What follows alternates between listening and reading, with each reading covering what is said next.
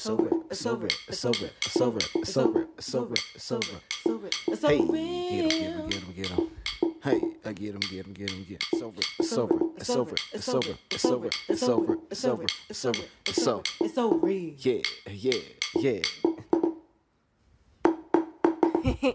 I mean, these are the things that I think about.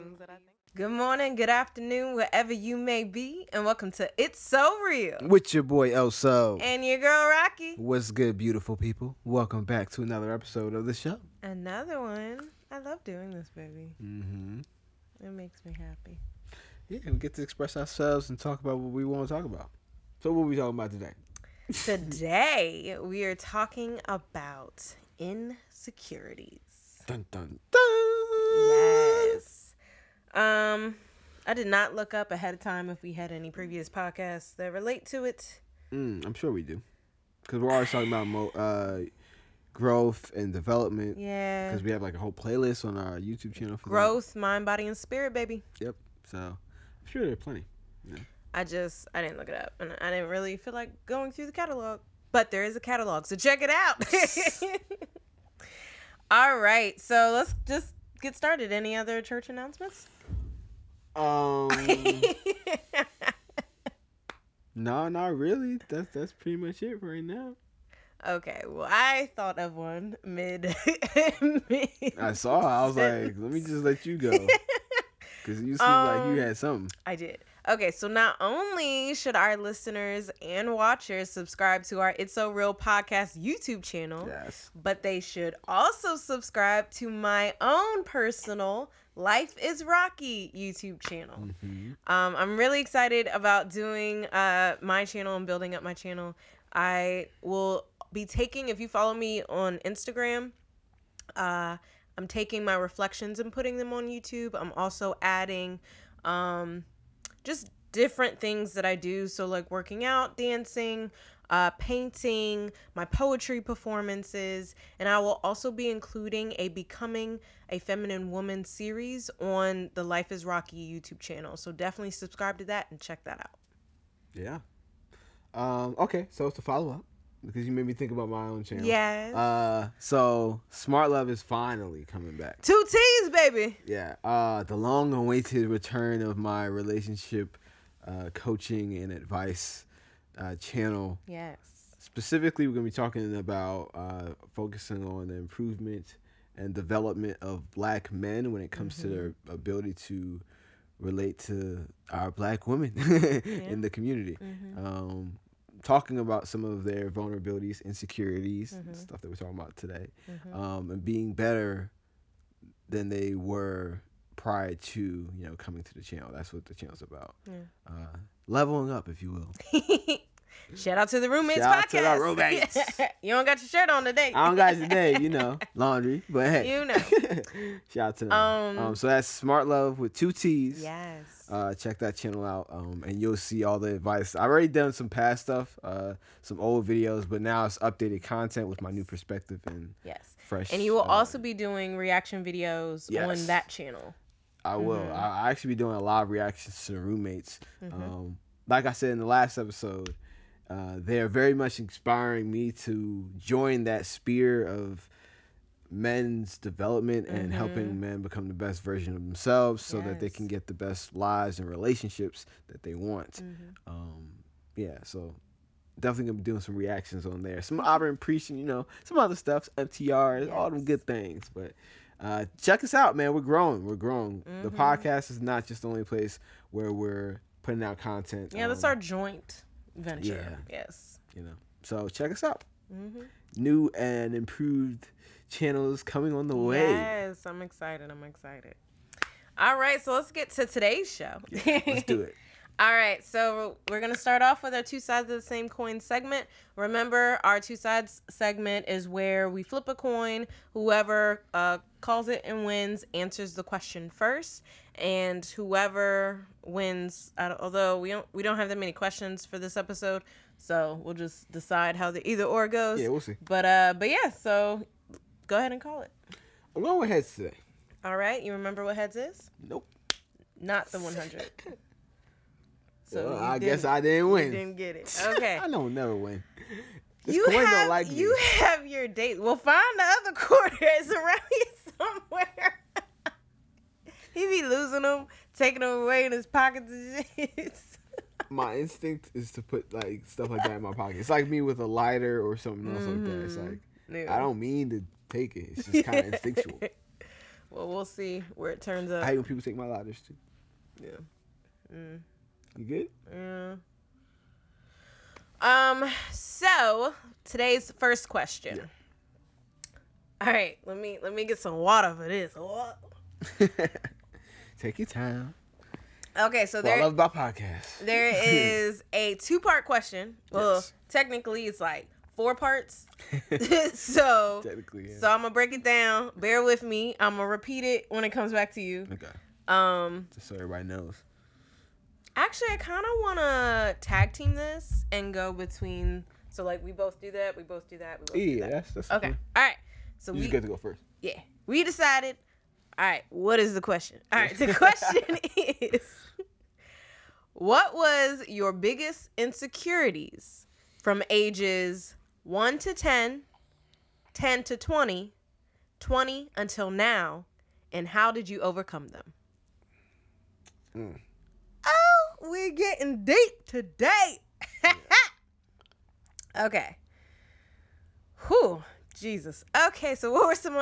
So I'm gonna answer first 1 to 10, and then you're gonna answer 1 to 10. Yep. Okay. So my biggest insecurities from 1 to 10. I think I know, but I'm not sure. It was ugly duckling years, y'all. Like, one, my crush in 4th grade.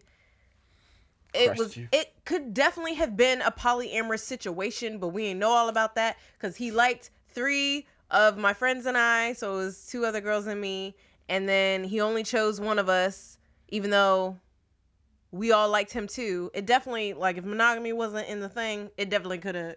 What is a boyfriend in 4th grade? What is a girlfriend? Come on now, it could have worked. But anyways, so therefore, he chose one of my friends, but then was still flirting with me, so I called him out on it. And then, because I guess he got caught, and again, it wasn't allowed to like multiple people at the same time, his brother, to get me stop calling him out with, hey, you like me, why don't you just own that? His brother called me ugly. And that stuck with me throughout the rest of my teenage years. So that shit hurt. Then another guy at the same school. This was before I moved.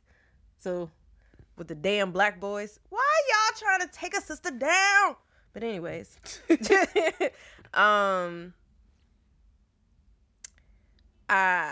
One boy said I had a mustache. Now, mind you, I started my puberty at 9. So I was very early compared to my peers. So hair was growing. I developed earlier with my chest tube, but other women caught up and then now did. But it was still early. So one guy said I had a mustache, and it was just more hair there. I don't have a mustache, but sometimes there's hair, you know? So that was just another level to my insecurity. I had glasses, I had braces. Like, when I tell you ugly duckling, it really was. It really was. And then I was also skinny as a rail. I was skin and bone, y'all. Skin and fucking bone. And mind you, I'm growing up in a black culture, where curves are what are appreciated. And that's all I ever wanted. And it just was not happening in my youth. So how did I overcome those insecurities? Honestly, I didn't overcome them until I moved to the next age range. So 10 to 20. Like 1 to 10, that's when all the external kind of factors hit me and those messages were received, and I was just in it feeling insecure. And then it wasn't until the 10 to 20 age range where I started overcoming them. I got my contacts, I got my braces off, I started getting my hair done, I started expressing myself through fashion and dressing, and I was getting it, yes. And that's when I started actually getting boyfriends, was dancing at parties. So like I was just growing more into myself. And it really was the contacts and braces that immediately, like, because that was 8th grade when I was 13. And that immediately was like, oh, I'm fine now. Because I got my glasses, in 3rd grade? I'm blind as a bat, y'all. So yeah.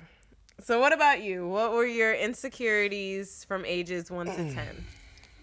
My insecurities from ages 1 to 10.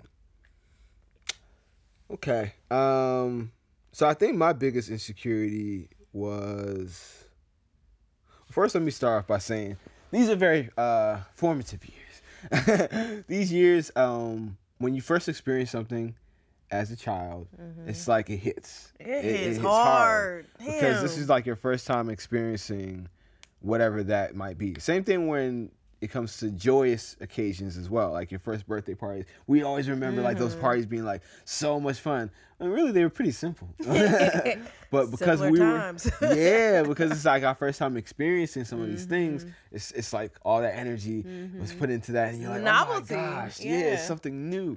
But the same thing goes for negative experiences or traumas, injuries to your ego, yourself. So that happens as well. So with that being said, for me, I was actually doing really well. Like I think going into my young child, like my childhood from ages 1 to 10, like I was pretty well up until a certain point, and then a big insecurity happened because I was always very social. I was always in talent shows and doing all this other stuff, and like naturally just a bubbly personality as a child. But then I took a trip down to Guyana. This was in the 2nd grade, I think. Yeah, this was in the 2nd grade. So I took a trip down to Guyana, and there was a connecting flight from Antigua to, I think, Florida and then back home, to Jersey, where I lived at the time. And what happened was, I got the chicken pox. I got the chicken pox in Antigua, so I couldn't even go back home. So it was kind of screwed up because that's back then when chicken pox was a thing. Like now, that's not even around. What happened? I think my niece had chicken pox, and then they were like, my parents and my sister were like, well, we're not about to go through this shit twice. Come on over here. So my first name is Ashley. So Ashley can get it, so they can go through this together. But now, I think there's a vaccine because no kids get that nowadays. Yeah, there's not a thing anymore. So, for all those who are like fearful of vaccines, clearly some of them work, and they do their job. And 90s babies have this experience with chickenpox. Yeah, so I think not to go on a vaccine tangent, but because this is a totally different show, but clearly some of them work. So, but anyways, with chickenpox, for a lot of people, depending on how it goes, it can be pretty severe or it can be mild, like any other like kind of disease. So for me, I got it pretty bad, like really, really bad, to the point where I could have potentially died because people who had gotten chickenpox to the extent that I was getting it, their throat would almost close up because it's affecting their passageway to their esophagus and everything else like that. So for me, it wasn't that bad, but it was popping up in certain places where I felt like it was about to go to that place. But fortunately, I was fine. But I got a whole bunch of scars from it. I don't know if you can really see them now, but like I have tattoos and all that over them now. But there's like embrace them. Yeah, but there's some scars still like on my arm. I think you might be able to see this one better. So I still got like some scars here. So right now, yeah, like even if you're looking at them on the camera, you're probably like, it's not even a big deal. I can't even see it. But for me, when I was younger, that was a huge deal. Yes. Back in the gym, y'all. Finally back in the gym. I squeezed this on her for those who are listening. Yeah. She was, all the points. They was out. They was the guns was out. But yeah, when I was younger in the second grade, that was a huge deal for me. Like that was like the biggest deal ever because I thought, it shot my self-confidence. Yeah. I went from being like very outgoing to shy because I was afraid of what other people would think of me before I even showed up. So I was always thinking about what somebody thought of me going into an interaction. That's really kind of a it's not the best way to approach any interaction because then you're already on the defense. You're already like self-conscious and you're not putting yourself out there really. You're actually just making sure that you're safe before you put yourself out there, and you're more appeasing others than you are like being yourself. Right, you're looking for acceptance from others before you even evaluate whether they're worth your time. And I think that was a theme that followed throughout my life up until a certain point, like how you were saying, which we'll get to when we get to the more 10s to 20s and 20s to now. You ain't even hit 30 yet, but next year I'll say 20s to 30s. But yeah, that was my journey when it came from being 1 to 10 years old. Other insecurities might have been like academics and comparisons to my brother because he was really good at other things. But like that was, to me, that wasn't that big of a deal. That I don't mind. It actually pushed me to become better, and there was a piece of that also ties into my identity that I can talk about later. But yeah, I think that would be it for me when it comes to ages 1 through 10. Okay. The chicken pox got me out there. Yeah. That was a big one. I was like, ugh, so insecure. Yeah. Well, yeah, I've definitely seen you grown in that area, just in your confidence. For sure. All right, so part 2. What was your biggest insecurities from ages 10 to 20, and how did you overcome them? So I think for me, I moved from a metropolitan, diverse area to a majority white rural area when I was 10 years old. So from 10 to damn near 20, I felt really disconnected from Black culture. Now, mind you, I was still going to a Black church. I still had Black family. Once I got to driving age, I would definitely skedaddle 30 minutes down the roads where there were more Black people. My niece went to, so mind you, for perspective, we had about 10 Black students at our school in total, and it was a amount of maybe 1,000 to 2,000 students in the school. Whereas my niece's school had about 80 in the entire school, and hers may have been a little bit more, 2,000 to 3,000, I think, in the whole school. So more than us, still not a lot, but more than us. So I would always go to her homecoming. Like every single homecoming that she had, I was there. I was her date because I needed some Blackness, right? So I was constantly seeking it, but some of the aspects that I missed out on was like I didn't go to school with the kids I was partying with on the weekends. So like I didn't build those connections because like I didn't see them regularly, And then like we were talking about it the other day, like how Black boys be the class clowns and stuff. Like I didn't experience that. And I always wanted to step at my school, and I did. My freshman year, they told me that my high school was getting a step team, and I couldn't believe it, and they were.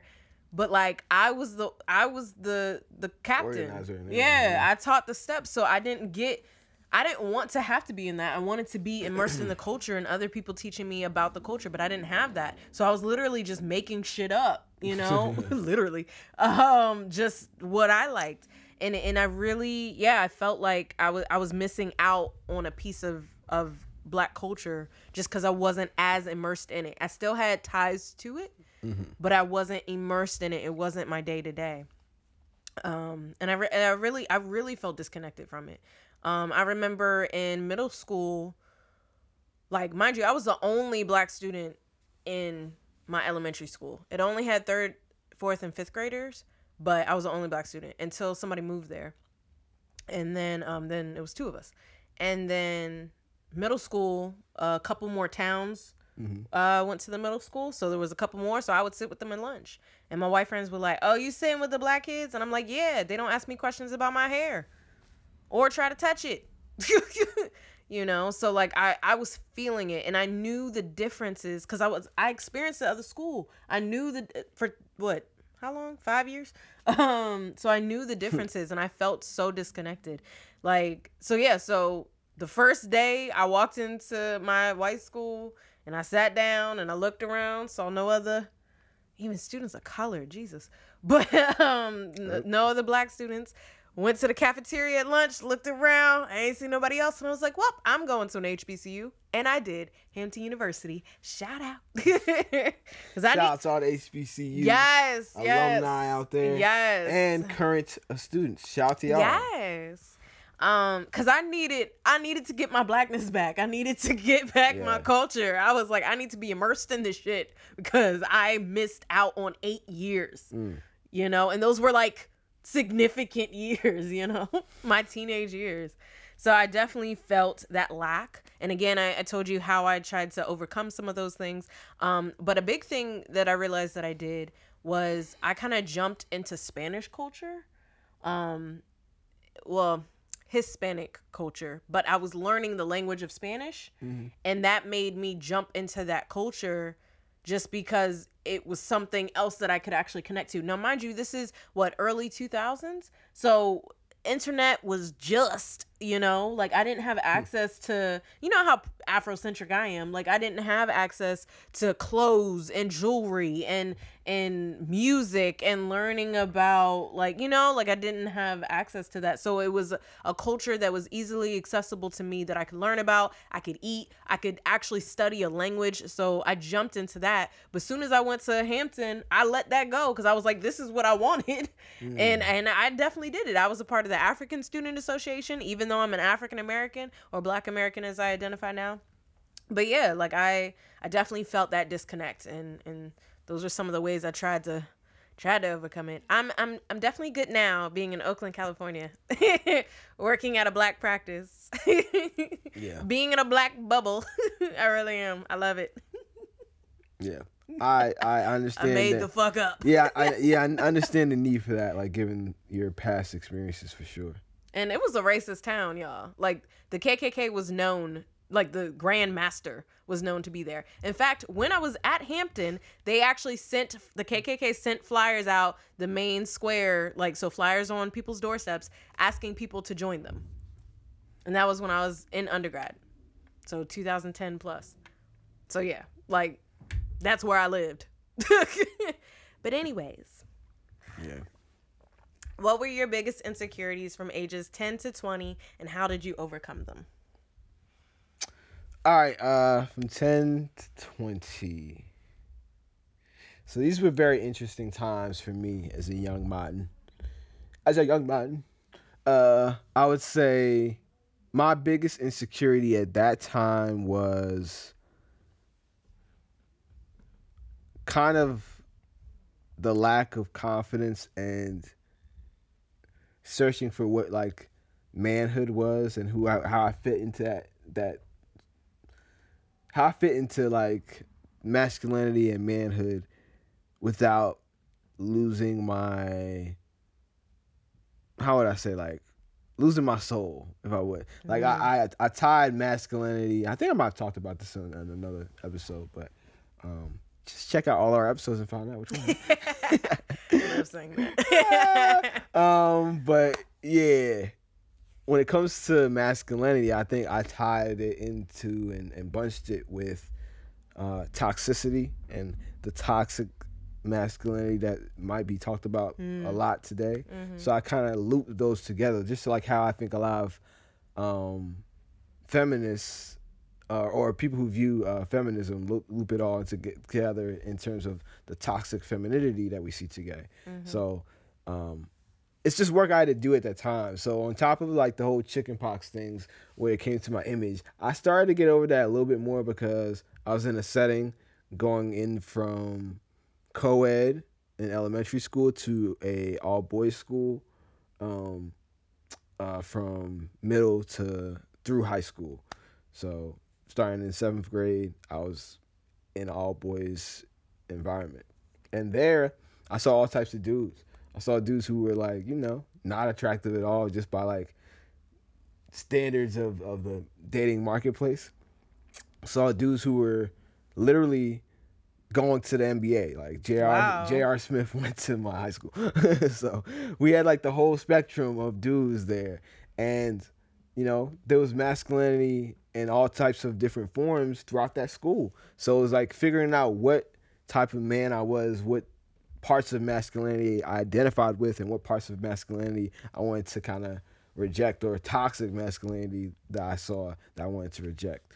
What images of masculinity were false representations, which ones were authentic. That was really the struggle. That was the struggle between me. And I think that played out with my first girlfriend. I almost said her damn name. Woo! Let me chill out. Hold up. I don't know if she listens to the podcast or not. She probably don't. But my first girlfriend in high school, I was unable to truly authentically be vulnerable and express my feelings because of my lack of communication skills, for one, and also like my lack of, I think, values when it comes to honoring those around me and being upfront. And I think that's masculine, being upfront, not running or shying away from difficult conversations just because they might be difficult. That is something that I don't think was mild for me. Ghosting, not communicating, all those things were like way more easily accepted on the masculine side back then. So I think that was my biggest challenge, was figuring out who I was as a man. And then that also, through the 18, 19s, and 20s, it leads into college. And I think that's when I really started to figure it out. Because, again, I'm seeing more men, but now I'm seeing them in the co-ed setting again. But this is not like your typical co-ed setting. This is like Hampton. This is Hampton University. Some of the finest women ever. Like, more than Spelman, which is shocking. Because Spelman's a woman's college. Like, how? Because I wasn't going to it. Exactly. Because a lot of women are like, I went to find husband. Well, yeah. Kinda. Like, listen, a lot of women went into HBCU. This is prime pool. Yeah. Prime pool, okay? These are all black men that are most likely going to be doing pretty big things. Shit. Yeah. I got me one. Minimum, you're going to be doing all right. So, yeah. But yeah, that was my experience. I think I got over those insecurities by constantly asking and questioning myself. So I guess that's probably why I'm at now, why I am the way I am. Because even the insecurities that I have now, which I'll go into on the next tier, I'm always questioning and reflecting. So I think that habit of doing that and being critical of myself allows me to improve quicker than a lot of other people who I think might know their insecurities but don't like do anything about it, or might not know them at all, and they're just in a lot the of people just lack the awareness. Controlling certain aspects of their behavior that they're not even privy to. So. Self-reflection, y'all. Self-reflection. Yeah. Like I knew the direct impact of my insecurities. What was the catalyst? And like I was very aware of that. So I had more strategies on how to overcome it. Right. Yeah. Oh, and yeah. So the tattoos, got to mention that. All right. So I think it was 18 or 19. I'm not even sure which year it was. Whenever I turned 18 or 19, I decided I was going to redefine the scars on my body and make them my own. So that's where the tattoos come into play. So I have love on my right arm, on my left arm, close to my heart. I have hope on my right arm, going into I'm right-handed, so every situation I go into, my instinct is to go into with hope and optimism. And then on my chest, That's my baby, y'all. on my chest, I have faith.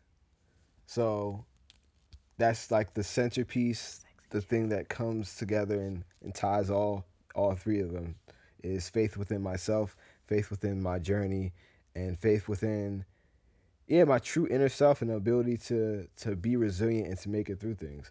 So I tagged myself on all three parts of my body right there where some of the scars were. And since then, like, I see like my marks all the time, but it's like what I really see is my mark on them, like how I redefined what my insecurity was and what it meant. I think that was also a really pivotal that was funny. Pivotal point in my life because it was kind of like a real world example of me taking my insecurities and making them my own instead of my insecurities owning me, you know. So it was a powerful moment. And from there, I think my confidence shot up a lot. Not just because I got tatted. It's not just because of that. But because of what I chose to get tatted and why, the reasons behind it. Yeah. Do you see why I love this man? Like, I'm so attracted to you right now. Oh, okay. I didn't know what was going on. Yes. I love him so much. Yeah, Okay, let me control myself. We still recording for a while. Yeah. All right. Thank you for sharing that, baby. That was beautiful. That actually reminded me, my first tattoo is over my heart, and it's Nubani, which means home in Swahili. Because, again, I was owning that shit. Yeah. All right, last tier, 20s to now. So what was your biggest insecurities from ages 20 till now? And how did you overcome them? So I think 20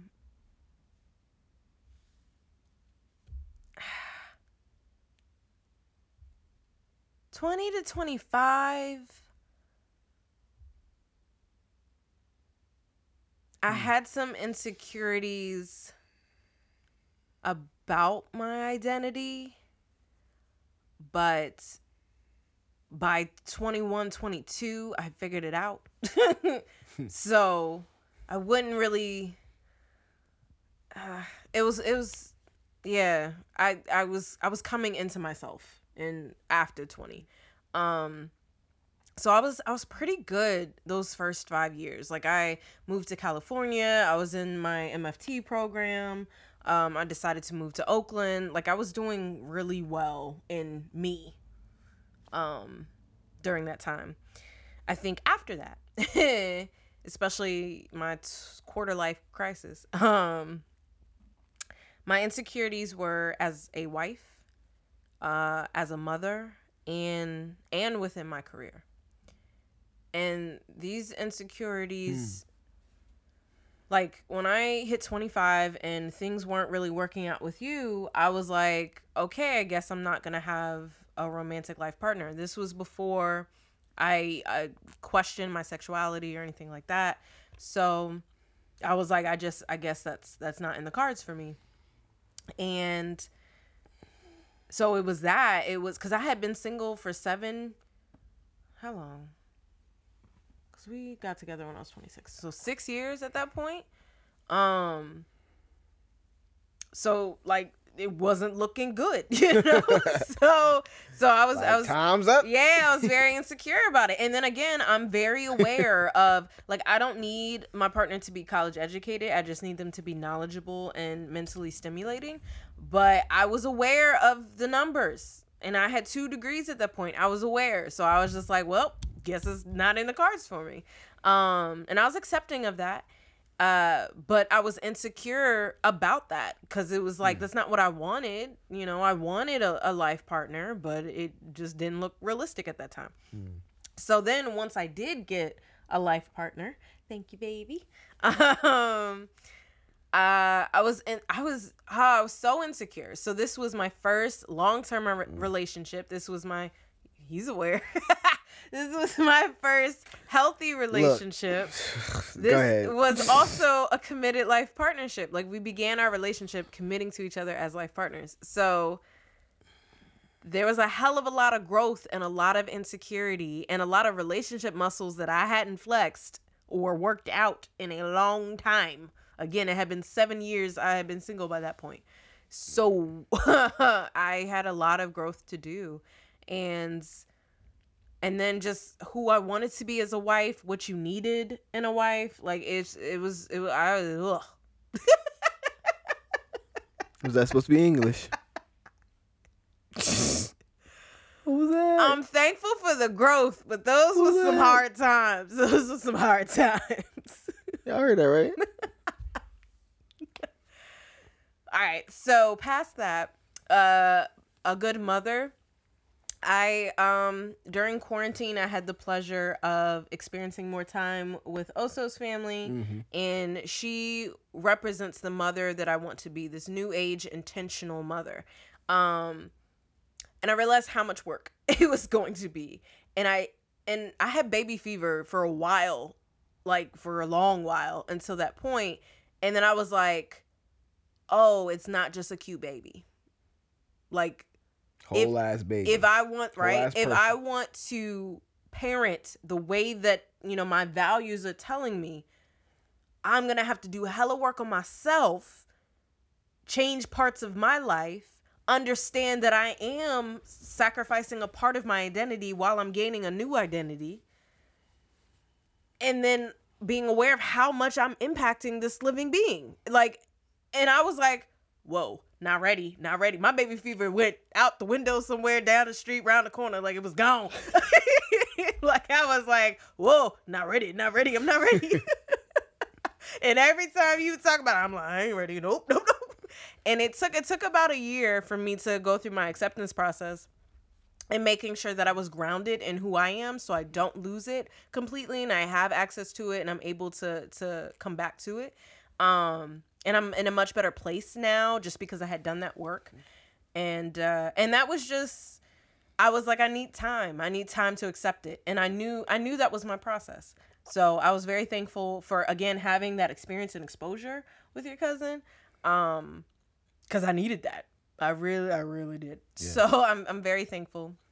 And I'm in a much better place. I'm a lot more ready, in understanding, what changes I will have to make as a mother. Let's see.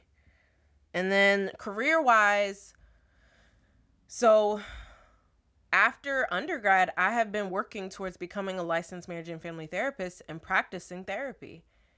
And now I get to damn near 30, and it's like, well, on to something new. And that shit it was some insecurity, especially because I was like, I know other people are going to question me, and I can't, like, combat it with them. Like, I am not confident in being able to, like, withstand their disbelief or their misunderstandings and stuff like that. Yeah, that's why I don't tell people stuff. Like, my dreams are way too big for other people's imagination. So why would I put a roadblock on my dreams just because somebody else can't see it? I don't need that energy. You see why this my man, y'all. Not everybody's meant to. Like, your dreams should be freaking, like, they should be, like, almost out of this world. Like, they should be ridiculous. Because that's what they're supposed to be. So if somebody's shooting down your ridiculous dream, that's shooting down your potential to get there. Like, yeah, so I was insecure in it myself, so I definitely couldn't share that with anybody. Yeah, but haters. Yeah, but I vision. think of course you planting seeds, you encouraging me, you believing in me was the biggest help. But I also think, like, your consistent lessons of putting yourself out there, consistent effort, that kind of thing. That was you were drilling in it to me, and I was hearing you, but it was hard for me to believe it. And then I watched the Madam C.J. Walker series on Netflix with Octavia Spencer. So all this is like 2 weeks ago, just so y'all know. Yeah. About a month ago now. All right. So just so y'all know, this ain't recent. she's talking like, recent. I grew and everything was fine. This was like a couple weeks ago. So yeah, it was Okay, so it was a month ago, and I watched the story, and it just reminded me, like, she was a woman during the early 1900s, and they hadn't even thought of a black first and then woman second being anything that she ever accomplished. Like, she was literally visualizing something that did not exist in face of all the hardships. And I was like, if she can do that, then I damn sure can. And what's that excuse, y'all? And that allowed me to believe in myself again. It allowed me to dream again. So I'm very thankful for watching that. Now, mind you, I watched that thing before and it did not click in that way. So whatever you got to go through, the experiences you got to go through to lead you to that moment for something to finally connect, understand that process. So I'm in a much better place. And then the last straw was my aunt saying some bullshit. Oh yeah. Which was what? Well, see, I want you to say the timeline. Last week. That's what I'm saying. Because she be talking about it like it's, I learned so much. Last week. So this was like when I was 25. Nah, this was last week. Insecurity still exists, y'all. But it was last week. And she was saying some shit. Basically, I'm going to say what she was saying, but in more positive language. So you come up with how she was negatively saying this. I'm a content creator. I'm a polyamory advocate. I'm sex positive, and I'm queer. And I share my voice with the world. She had issue with that. And I was like, and she basically was saying that I shouldn't be doing those things. I shouldn't be sharing my voice. I shouldn't be talking about my sexuality or sex or polyamory. I should keep that to myself, and I shouldn't do what I'm doing. And I was like, oh, well, now I'm definitely going to do it. Right? You know when somebody tells you not to do something, you just got to do it. And I'm like, oh, bet. Haters only motivate me. Yes, let's go. Subscribe to Life is Rocky YouTube channel, baby. Created a monster. You only said a word. Yeah.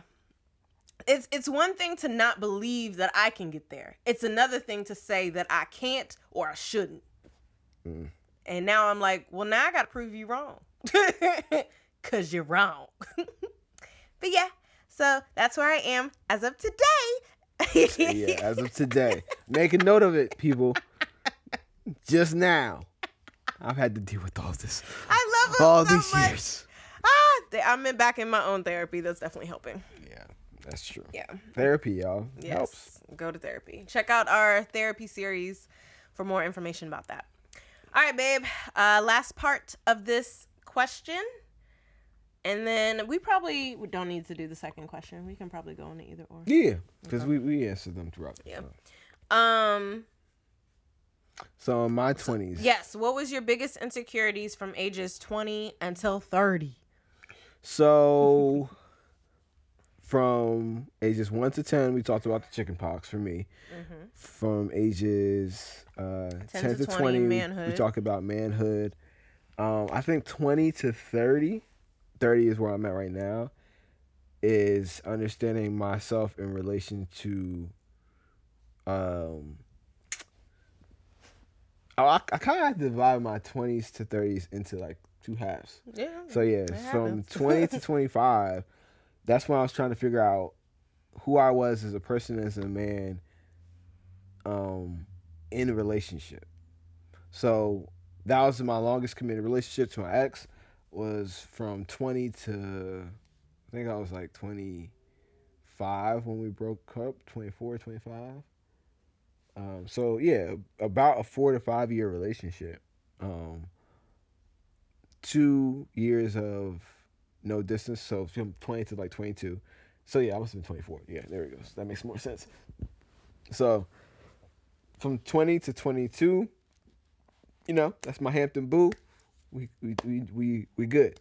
From 22 to 24 was long distance, and that's when I was trying to figure out who I was in relationships, like who I was, what I needed, and what actually were my standards when it came to relationships and what I'm willing to accept. So my ex taught me a lot of valuable lessons, but I was very insecure about being in a relationship and holding up to those values that I claim to have had. So being the best partner that I could be, even though I actually cheated, you know what I mean?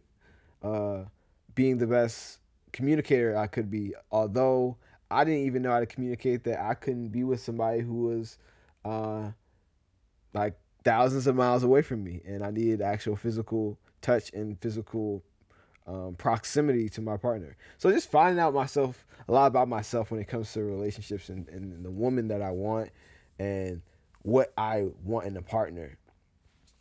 So that plus I'm going to grad school for marriage and family therapy. So like, and that's a whole growth journey in and of yeah, itself. so I'm finding out and researching about all these techniques about connection and structure and boundaries, all these things that are staples in my just vocabulary and understanding now, where it's like when I see certain things in a couple or within even our relationship, I'm like, I'll call it out. I'm like, look, that looks like this.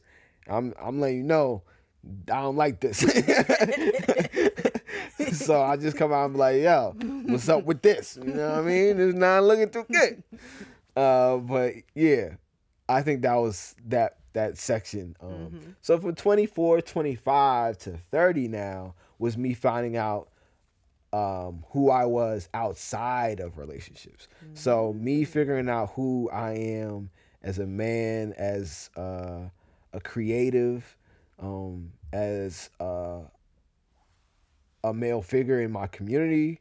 That was one that was unexpected. Like I jumped in to the community wanting to help, and by that very nature, I became a mentor and a role model to a whole bunch of young men. We need positive black men role models. So yeah. And I didn't even know, like it wasn't like something I set out to do. It was just like literally by wanting to help, I fell into that, and then people started relying on me in that way. And then I'm still trying to figure that one out a little bit, and balancing that. I think you're grounding yourself more with Smart Love. And you building your manhood kind of series. That's really where it's gonna come into play, because I found out about burnout and all those other things as well when it comes to helping out, especially young men. I don't have the capacity for it for everybody, to be real, and I just have to be honest about my capacity to deal with those things. Otherwise, I'm doing a disservice to myself and to those who could potentially be getting help from someone who could be all in when it comes to that. So, musicianship, producing, getting into that, confidence when it comes to me approaching and being social, me like approaching women, me talking to women. But again, like it was more so exploring my own self-confidence. It wasn't necessarily about the women at all. It was like I was hurt by a woman. I need to still be able to interact with women and be comfortable around them. So I literally would put myself in situations that I was uncomfortable with in order to grow. Walking up to the baddest girl in the room. Walking up to the baddest girl I saw at a party and just shooting my shot. Knowing that I might miss, but who cares? I have to prove to myself that like I can still go up to her and that you have the confidence to do that. Once I did that, like little things like that, I keep challenging myself over and over. I'm gonna do the same thing now because I want to reacclimate myself to the environment post COVID. You know what I mean? We gotta retrain. I mean, I already know. Like I'm gonna be. I honestly don't think I'm gonna be rusty. I think I'm gonna be excited. I'm gonna be overly eager. I'm gonna be overly eager. If anything, I'm gonna be like, yo, what's up? Yo, what y'all doing? You know what I mean? Like, oh, hey, you wanna have a conversation? I just need to like. Simmer down, baby. Simmer down. Take a breath. Because it's been a while. I've been cooped up. But yeah, I would say that it was finding out who I was as a man outside of anything other than myself. Finding out truly who I was, how I'm like empathetic, how I'm like an empath, how I am sensitive. But that doesn't mean that I'm weak. That doesn't mean that I'm a punk or a pushover. Very much actually the opposite. Because I know I'm a caring and kind person, I protect myself and my peace and my energy above all other things so that I can do and share that light and love with everyone else. If I don't protect it, then you're going to get and infiltrate my peace and my energy. Therefore, I'll have nothing to give to other people, which is what I love doing. It's why I'm able to do this podcast, why I'm able to set up stuff like Smart Love, why I'm able to feed light into you when you feel like you don't have it and other people. It's because I was protecting it for myself. But if I just let anybody have access to me, you know, that's their energy that they could take, and they might not even do nothing with it. You know what I mean? They might just be like, oh, that made me feel good for that one day, and then that's it. Meanwhile, I put so much effort into trying to make you feel better or to do all these other things. Like, before, I used to prioritize, and again, I think that might have come from insecurities, from the 10s to the 20s, of wanting the person on the other side of me to like me more than I liked myself. And that's where the hiccup came. That's where like the problems came. And that's where the insecurities really started to manifest into negative habits when it comes to interacting with women, not reading red flags, not putting myself first, not knowing myself. That was the biggest real insecurity that I had to get over. It was not knowing me, you know, because I think from the 1 to 20, 20 to like 25, 20, 29, up until 30 where I am now, I think those experiences shaped me, but I had to figure out what parts of those you wanted were to choose. me. Yeah, you know what I mean? Like, you're not defined by your past. You get to define your past, if that makes sense. Like, you did what you did, but you get to decide the meaning behind those past events and whether they're going to apply to your future or not. So Powerful, that's what it was for me. Like, that was really the change when it comes to 25 up until now to 30. Like, I really understand myself way more. Always a constant journey, but now we be kicking it. I talk to myself. We be chilling. We be having full like reflections out loud just so I could get my mind right. Like, all those things. Like, things that I might have been ashamed of even saying out loud or admitting. Like, oh, I talk to myself, I'm vulnerable with me, and I reflect. Like, yeah, it's cool. But yeah, that's what happened to those insecurities. How I got over them was really looking in, going deep and looking in. Sometimes it wasn't pretty, but I went in. And I came back out the man that I wanted to be and continue to want to be and grow into. So that's where we at. 30, baby. I love you. I love you too. All right, so that's the end of our two sides of the same coin segment. We are going to take a short break and come back with our either or, both and segments. All right, y'all. Don't go nowhere. We'll be right back. Peace. For now? For now. Ooh, I got y'all. All right, y'all. Welcome back. Yes, y'all. Yes, y'all. We back. All right, so I'm going to let Oso answer first. Okay, I don't even remember the question. Just because we didn't really have a coin toss to win, so yeah, it was pretty evenly split. Yeah, because no, we didn't flip it. I know. It's okay. I'm just flipping it, okay, so people can see. But since I went first for all the questions in the last segment, I'll let you go first in this segment. Okay. That's fair. Sounds fair. Yes. All right. So remember, our either or segment forces you to choose between an either or before explaining how it can be both and, or just elaborating more of your choice. Right. Okay. So the first question is, we were kind of talking about it earlier. Either you own your insecurities or your insecurities own you. Ooh, oh yeah, I remember I came up with that. That was a bar. I'm gonna go with own your insecurities for 500, Alex. Questioning if I should do devil's advocate. What you about to do? Yeah, I kind of want to do the insecurities on you. Ooh, yeah, devil's advocate. I want to hear your shit. No, go ahead. I know. But, okay. All right. So I say you should own your insecurities, because once you truly embrace what it is that you fear or have an insecurity about, it loses its power automatically, because part of an insecurity is that level of shame or embarrassment or whatever else. So you're taking away a huge piece of whatever that is. That's true. And then, so that's by the wayside. Boom, that part's gone. So then you're left with what? What is it that you're insecure about? Then you look into the insecurity and you try to understand it. And then when you pick that thing apart, you can understand, like, that's why we went through, like, our past from ages 1 all the way to 30 or 29 in your case. And that's why we did that, because you're able to track now, like, okay, how did I come to be insecure about my... So many different things. You know, but yeah, for my example, like, okay, about my chicken pox and my marks and my scars, how did I become insecure about that? Oh, I was teased when I was younger about that. When I went on this trip and I got chicken pox, and I went from being super social and everybody was cool with to being like, oh, wait, am I going to catch it? Like, you know, like children play those little games, all this stuff. You know how it is. Kids are mean. Kids are mean. Like, it's what it is. We know this.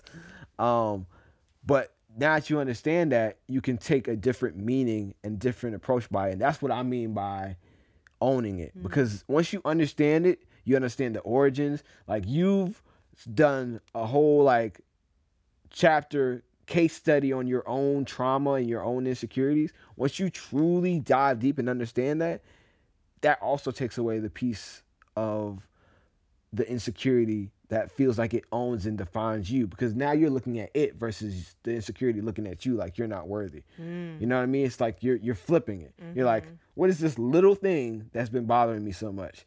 And what is it in context of my broader life? And then from there, you really do get to own it. You get to choose. You get to rewrite how you look at your insecurities. And that's what I mean by owning it, to be honest. Like, that's it right there. Like, those pieces. It was a process for me to get there. But once you own it, man, you own that motherfucker. Like, you aren't tripping about this. I take my shirt off almost every fucking day. He does. I love it, so. You know what I mean? Just to feel the sun, like, just, or if I'm walking outside, sometimes I just feel like, yo, my body looks good right now. Fuck it. Let me show it off. Like, that's the level of confidence we've reached at this point now. I said we, like my inner self and shit. Aww. Damn. But yeah, that's what you want to get to. You own that motherfucker. Fuck them insecurities. They don't run shit around here. I think the perfect example to explain you owning your insecurities is Eminem and 8 Mile. When that last rap. Yeah. What the fuck you gonna say about me that I haven't already said about myself? What do you got? What do you have that I haven't just told everybody in this crowd? You got nothing. If you own your shit, can't nobody come for you. Can't nobody come for you? Like, there's literally nothing that anybody can say. Like, people watching the video or whatever else like that. There's nothing you can say about me, about my appearance or anything else like that I haven't said or looked at by myself. Or if you did point out something new, I'd be like, I'd probably laugh at it like, that's so insignificant to me. Yeah. You know what I mean? Like, just like shit. I've had people say shit about my ears, and I'm like, I love my ears. A little sharp, little pointy, little cute little ear thing. I like that shit. So other people, but that might be their thing where it's like they hate people with small ears or some other shit. Or some people might think my ears look big because they have smaller ears. Who knows? Like, everybody has something. But if you own that motherfucker, can't nobody own you. You know. It's a wrap. 8 Mile them bitches. Yes. Great example. All right, so I'm doing devil's advocate. Yeah, I want to hear how you gonna pull this one off. And I wanted to take the stance because a lot of people aren't doing the work. A lot of people aren't like aware. The steps that I was talking about. Yeah, a lot of people aren't aware of their insecurities to then be able to do the work in reflecting and understanding and redefining them. That's true. I wanted to come from this place to present that perspective because a lot of people are allowing their insecurities to own them. And how that running them exactly, and how that shows up is projection 1. Okay, yeah, we gotta talk about that. You know, like, good God, when I say something to you and you go the fuck off, I'm like, well, that wasn't me. Right. That was, I didn't touched on something that I was unaware of. Responses did not mirror no my actions. Nope. So something going on. There's a different energy behind that response. And I ain't come with it. You know, being therapists and you're able to read people a Quick. lot more. You're like, so whoa. like I can quickly like, I didn't touch on insecurity. This is what the insecurity is. Do you know that it's an insecurity? This might not be the time to tell you. Yo, you gotta go through all that. You'll see, and you'll be like, like, okay. All right, well, guess it's my time to go. Yeah, you be like, ooh, what was that? Nope, no, I No. saw that. Nuh-uh. I saw that red flag. You motherfucker. know, yeah. So that projection onto other people, where you're putting your shit onto them, Mm-hmm. and it doesn't even have to be clearly defined. It's just, I've seen an example of it recently. I forgot what it was, but it's either the overreaction or bringing up shit that wasn't even mentioned. Like, how the fuck that got to Right. do with, you know? Like you connected some dot that was not there. Right? I'm like, where did that come from? Could it be next door?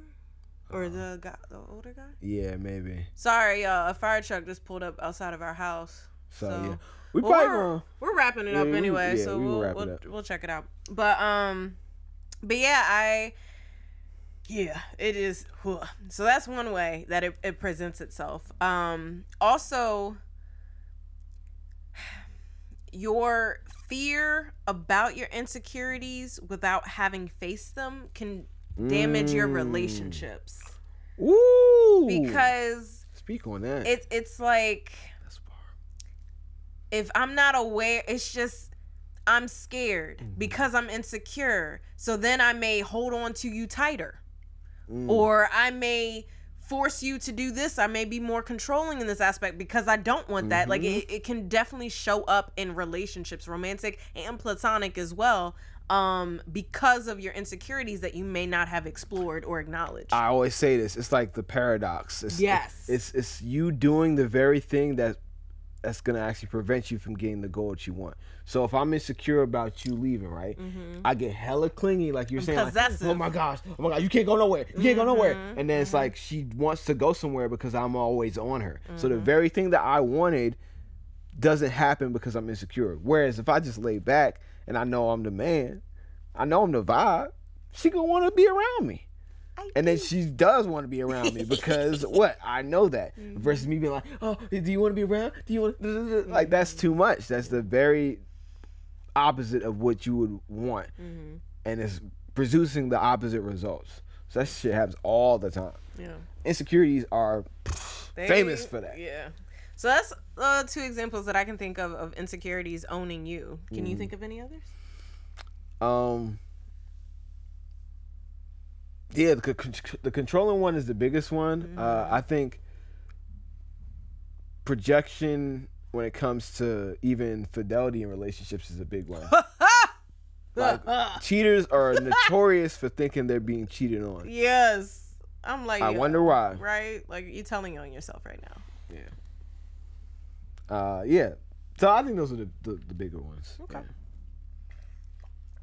All right, last final question of the show. Well, that was interesting. Sorry. Housemates upstairs. All right. We got some noises, y'all. There's a lot happening. Okay. Last question. You ready? I'm ready. Let's do it. Let's do it. Are insecurities only developed by other people? Yes or no? Oh, wait. We have 2 more questions. My Okay. bad. That's cool. We could just go into it. Okay. Next. Yeah. I'm not wearing my glasses or contacts right now. Yeah, it's fun. I would say no. Insecurities are not just developed from outside sources. I'm going to say yes. They are. They are developed. Damn, that only. All right, devil's advocate again. I don't. Okay. Say you know. Why you know? Right. So I would say no because there are a lot of times where we have self-talk.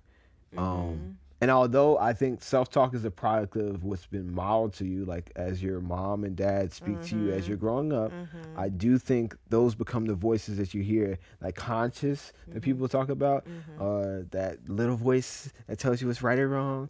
That honestly is just, I think, like an amalgamation of all the voices and things that you've heard going into your ability to understand them, like decipher language at that point. But I think it comes to a certain point where your insecurities can be based on your own thoughts about you versus other people's thoughts about you. So kind of what I was saying before, like when I came home from the chicken pox, I could have came with the assumption of everybody's gotten this before, everybody has scars, everybody's done this. Like they won't think of it as a big deal. They'll welcome me with open arms, and they'll think of me as like, oh, they want to make sure I'm helped out. They want me to catch up on my homework, et cetera, et cetera. I could have thought all those things. That would have been the reality? No. But if I would have thought all those things, I would have went into that situation different. I went into school thinking they're going to pick on me. They're going to make fun of me. They're going to do this. Da, da, da, da. Was that true? Yes. That was accurate as fuck. You know what I mean? Accurate than a motherfucker. Oh, baby. Look, it is what it is. Like, we got to be reality based here. You know, that's how you mitigate the hurt feelings.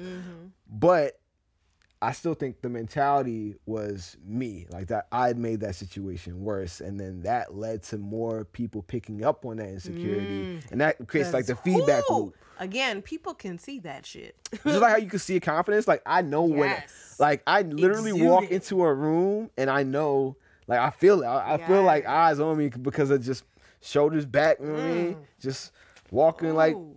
I just feel good. I feel other people feeling my vibrations. Same thing when you like, all like crunched up and like, people can feel that same energy. So that's what I would say. I don't think it's always external. Although external is a heavy factor, I think I'll say this: most insecurities are created through external factors, but the majority of the insecurities grow because of your internal monologue about them. Okay. I'll say that. Okay. All right. So I said, yes, insecurities are only developed because of other people. So I'm coming from the standpoint of one of our fundamental needs as humans is belonging and love. So that's seeking belonging from other people, that's seeking acceptance, that's seeking approval. Other people tell us what the norm is. That's our parents, that's our peers, that's our community. We're just born into a world and we're told what's acceptable, right? Right? So, and when you don't even know yourself, you just take that, right? So if everything that, say, how do I structure this? Okay, so if internal insecurities wasn't an option, like there was no way that you could feel a certain way about yourself, and it was only external, and everything was normalized. Okay. So like, there's nothing taboo. There's nothing taboo. I had glasses, nobody made fun of it. I had braces, nobody cared about it. They more celebrated and stuff like that. Would I ever doubt myself if it was never a problem? Yes. But that's what I'm saying. I feel like it's chicken before the egg. Like it's I think it is. It definitely is one of those things. You know? But I think you would still have a problem in that like dream scenario where everybody's like, do you, everything's cool and there's no judgment, because you still have an internal comparison to other people. So like in this marketplace, so just because you had glasses and all that doesn't mean that that's everybody's vibe. So then if other people are getting more attention who don't have glasses, you'll look and pick up on that and be like, why am I not getting the attention of the girl who... That's true, because everybody was getting braces around that time. Right. I was getting braces. And that's what I was saying, like when it comes to the chicken pox, like I thought I could have taken that stance and then everybody would have been understanding, but I already went into my like shell. Yeah. So I was like, as soon as I came back, I was like this. I knew people were saying stuff, or I assumed and all this other stuff, but that was my fault. You know, that was things within my control that I could have done to make it easier. Okay. Yeah. Well, I will say a lot of my insecurities had to do with external factors. Yeah. So most of them are. you know, like it was, yeah. I think the ones later in life were more internal. But definitely my early years, it was hugely and that's external. why I was saying like the process. My greatest gift, I think, truly is my ability to reflect, because that allows me to question all my thoughts. Sometimes it's bad. It's like I have positive thoughts, and I'm like, "Well, you sure you want to do that?" I'm like, I got to be like, "Yeah, I want to do that, motherfucker. Come on, let's get this money. Let's go in the gym. Let's do whatever, like whatever positive thing it is." But that same reflection and questioning comes into those insecurities too. Like, so why the fuck do you care about what he thinks or what she thinks? Do they even interact with you outside of that interaction? When was the last time you interacted with that person outside of that negative interaction? Oh yeah. And it would be like, damn, you're right. This motherfucker's not even in my life. The only reason why they came into my life was to do something negative. For sure. I had a mantra my junior year of high school where it was just fuck what people think. Because I was so wrapped up. Mind you, my earlier years, all my insecurities were based on other people's perceptions of me. So I really had to just get a fuck what people think and do me and be confident in me. And no matter what they think, I think I'm great. So let me fucking embrace that. Yeah, act accordingly. Act with that same mindset. I feel you. Hell yeah. All right, now the last and final question of the show. My bad, y'all. All right, okay. Are you ever not insecure? Yes or no?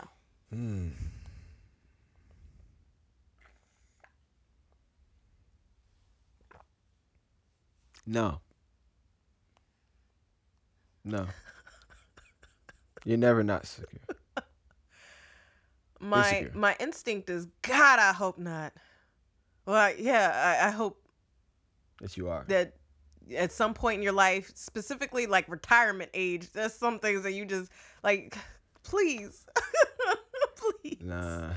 But I'm gonna say no. I don't think there's ever a point in time where you're not insecure. But I want there to be. And as I'm thinking about it more, I'm more like confident in my answer being no. All right, well, explain. As I'm saying it. Elaborate.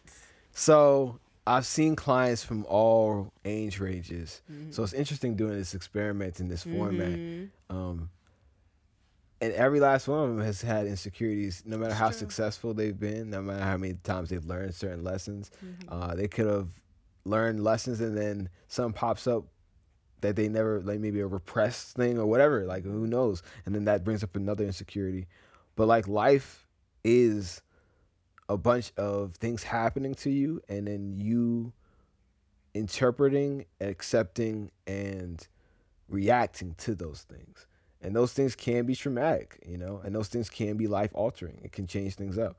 Like the example of you with motherhood and everything else like that, no matter what, you're going into a new position that's going to make you insecure. That's true. When it comes to, because when I thought about it, I was talking about my pops and like how we have had discussions, and I was talking about like, this whole rites of passage thing that we're trying to do and formulate for our children going forward. And I remember my dad feeling insecure about that because he was like, damn, I didn't technically do that for you. And it's like, it was nothing for him to feel bad about. And I wanted to reassure him that like, that wasn't like a smudge or like, tarnishing his brain as a dad. Yeah. You know what I mean? Like he was still a great dad. He's, like near and dear to my heart, loved the guy, like no problems at all. Like I'm so glad he raised me the way that he did. But like that was just a gap because you don't know everything. You won't know everything. So you're always going to be insecure about something. We're in the age of information, so there's just levels. I think it's more about like you leaning into what parts of yourself you want to strengthen and bolster up. What things you want to give value to, and what things are you okay accepting that you're insecure about. Like it's okay to accept insecurities as being a thing. It's not okay to accept them controlling every aspect of your actions. And that's why I say owning your insecurities is different than eliminating them. But owning them gives you control and a narrative to structure how you're going to live your life, even with those insecurities in place. Beautiful.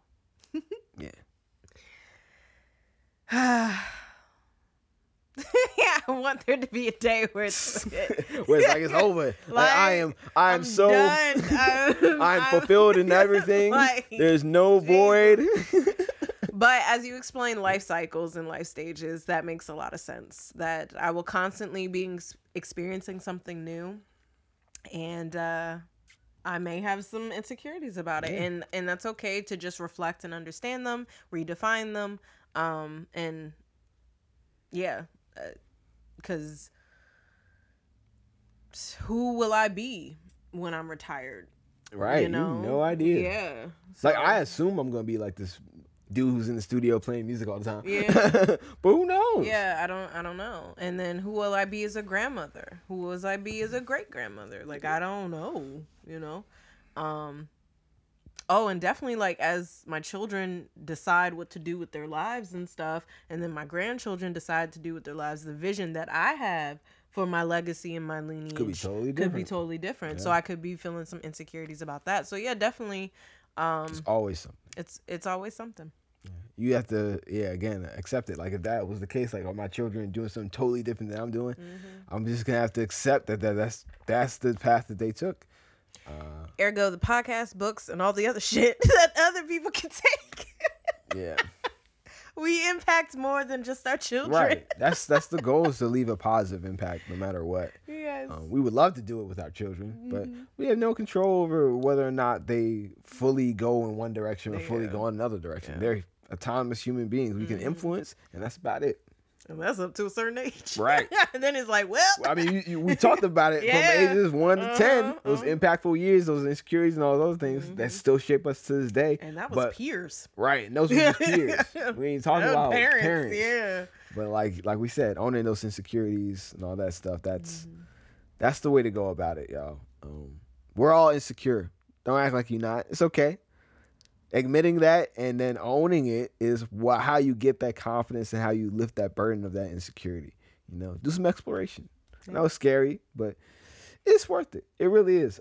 There's not been a time where I haven't like done some self-evaluation work, some self-development work, some deep reflection work where it hasn't benefited me. It might have been difficult. It might have been like I might have been procrastinating on it or avoiding even doing the work because I knew I would have to have that deep conversation with myself and challenge myself on the ways that I was doing things or thinking things. But on the other side, I can't ever say I regretted it. Ever. Not once. Never. Yeah, the growth process. Sometimes you be, you know, be a bitch. But when you get on the other side, it does feel a lot more rewarding that you've gotten to that place and that you did the work to get there. Right. Yeah. Well, that's it for today's show. Yeah, y'all. That's pretty much it. I don't even think I have any other announcements, nothing else like that. Make sure that you subscribe to the YouTube channel, please, people. Please check us out. Watch the full videos on YouTube. Yeah. Subscribe to Rocky's new channel. Life is Rocky. Life is Rocky. Subscribe to my channel. Old but new content. Smart Love is finally back. A black male's perspective on relationships and advice. It's back. I'm leaning into this space. I know there's not a lot of black men therapists. I'm out here. I'm going to be talking about that from a masculine perspective. You know what I mean? For all the men who are like a little iffy about what's going on in the world. Because you're like, oh, I don't know where to find like a masculine man to talk about my needs and understand me, but still understand that I have to heal. I'm that guy. I'm literally the person who, if you follow my journey, I've gone through that shit where struggles of masculinity, but still doing the healing work, understanding that masculinity doesn't have to look this way. So check us out. We're gonna try to help, and on your side with the women and toxic femininity, we're trying to help out both of us within the community so we can form these healthy bonds together, no matter what like form of relationship that comes in. If we can heal each other and be the best versions of ourselves, we're gonna be good. So that's our goal. Check us out on all those platforms. Subscribe, and thank you so much for listening. We really appreciate it. So yeah, thank you so much for listening to It's So Real with your girl Rocky and your boy Oso. You have a beautiful day. Take care of you. All right, y'all. Peace and love. Always. We'll catch you on the next one. We out.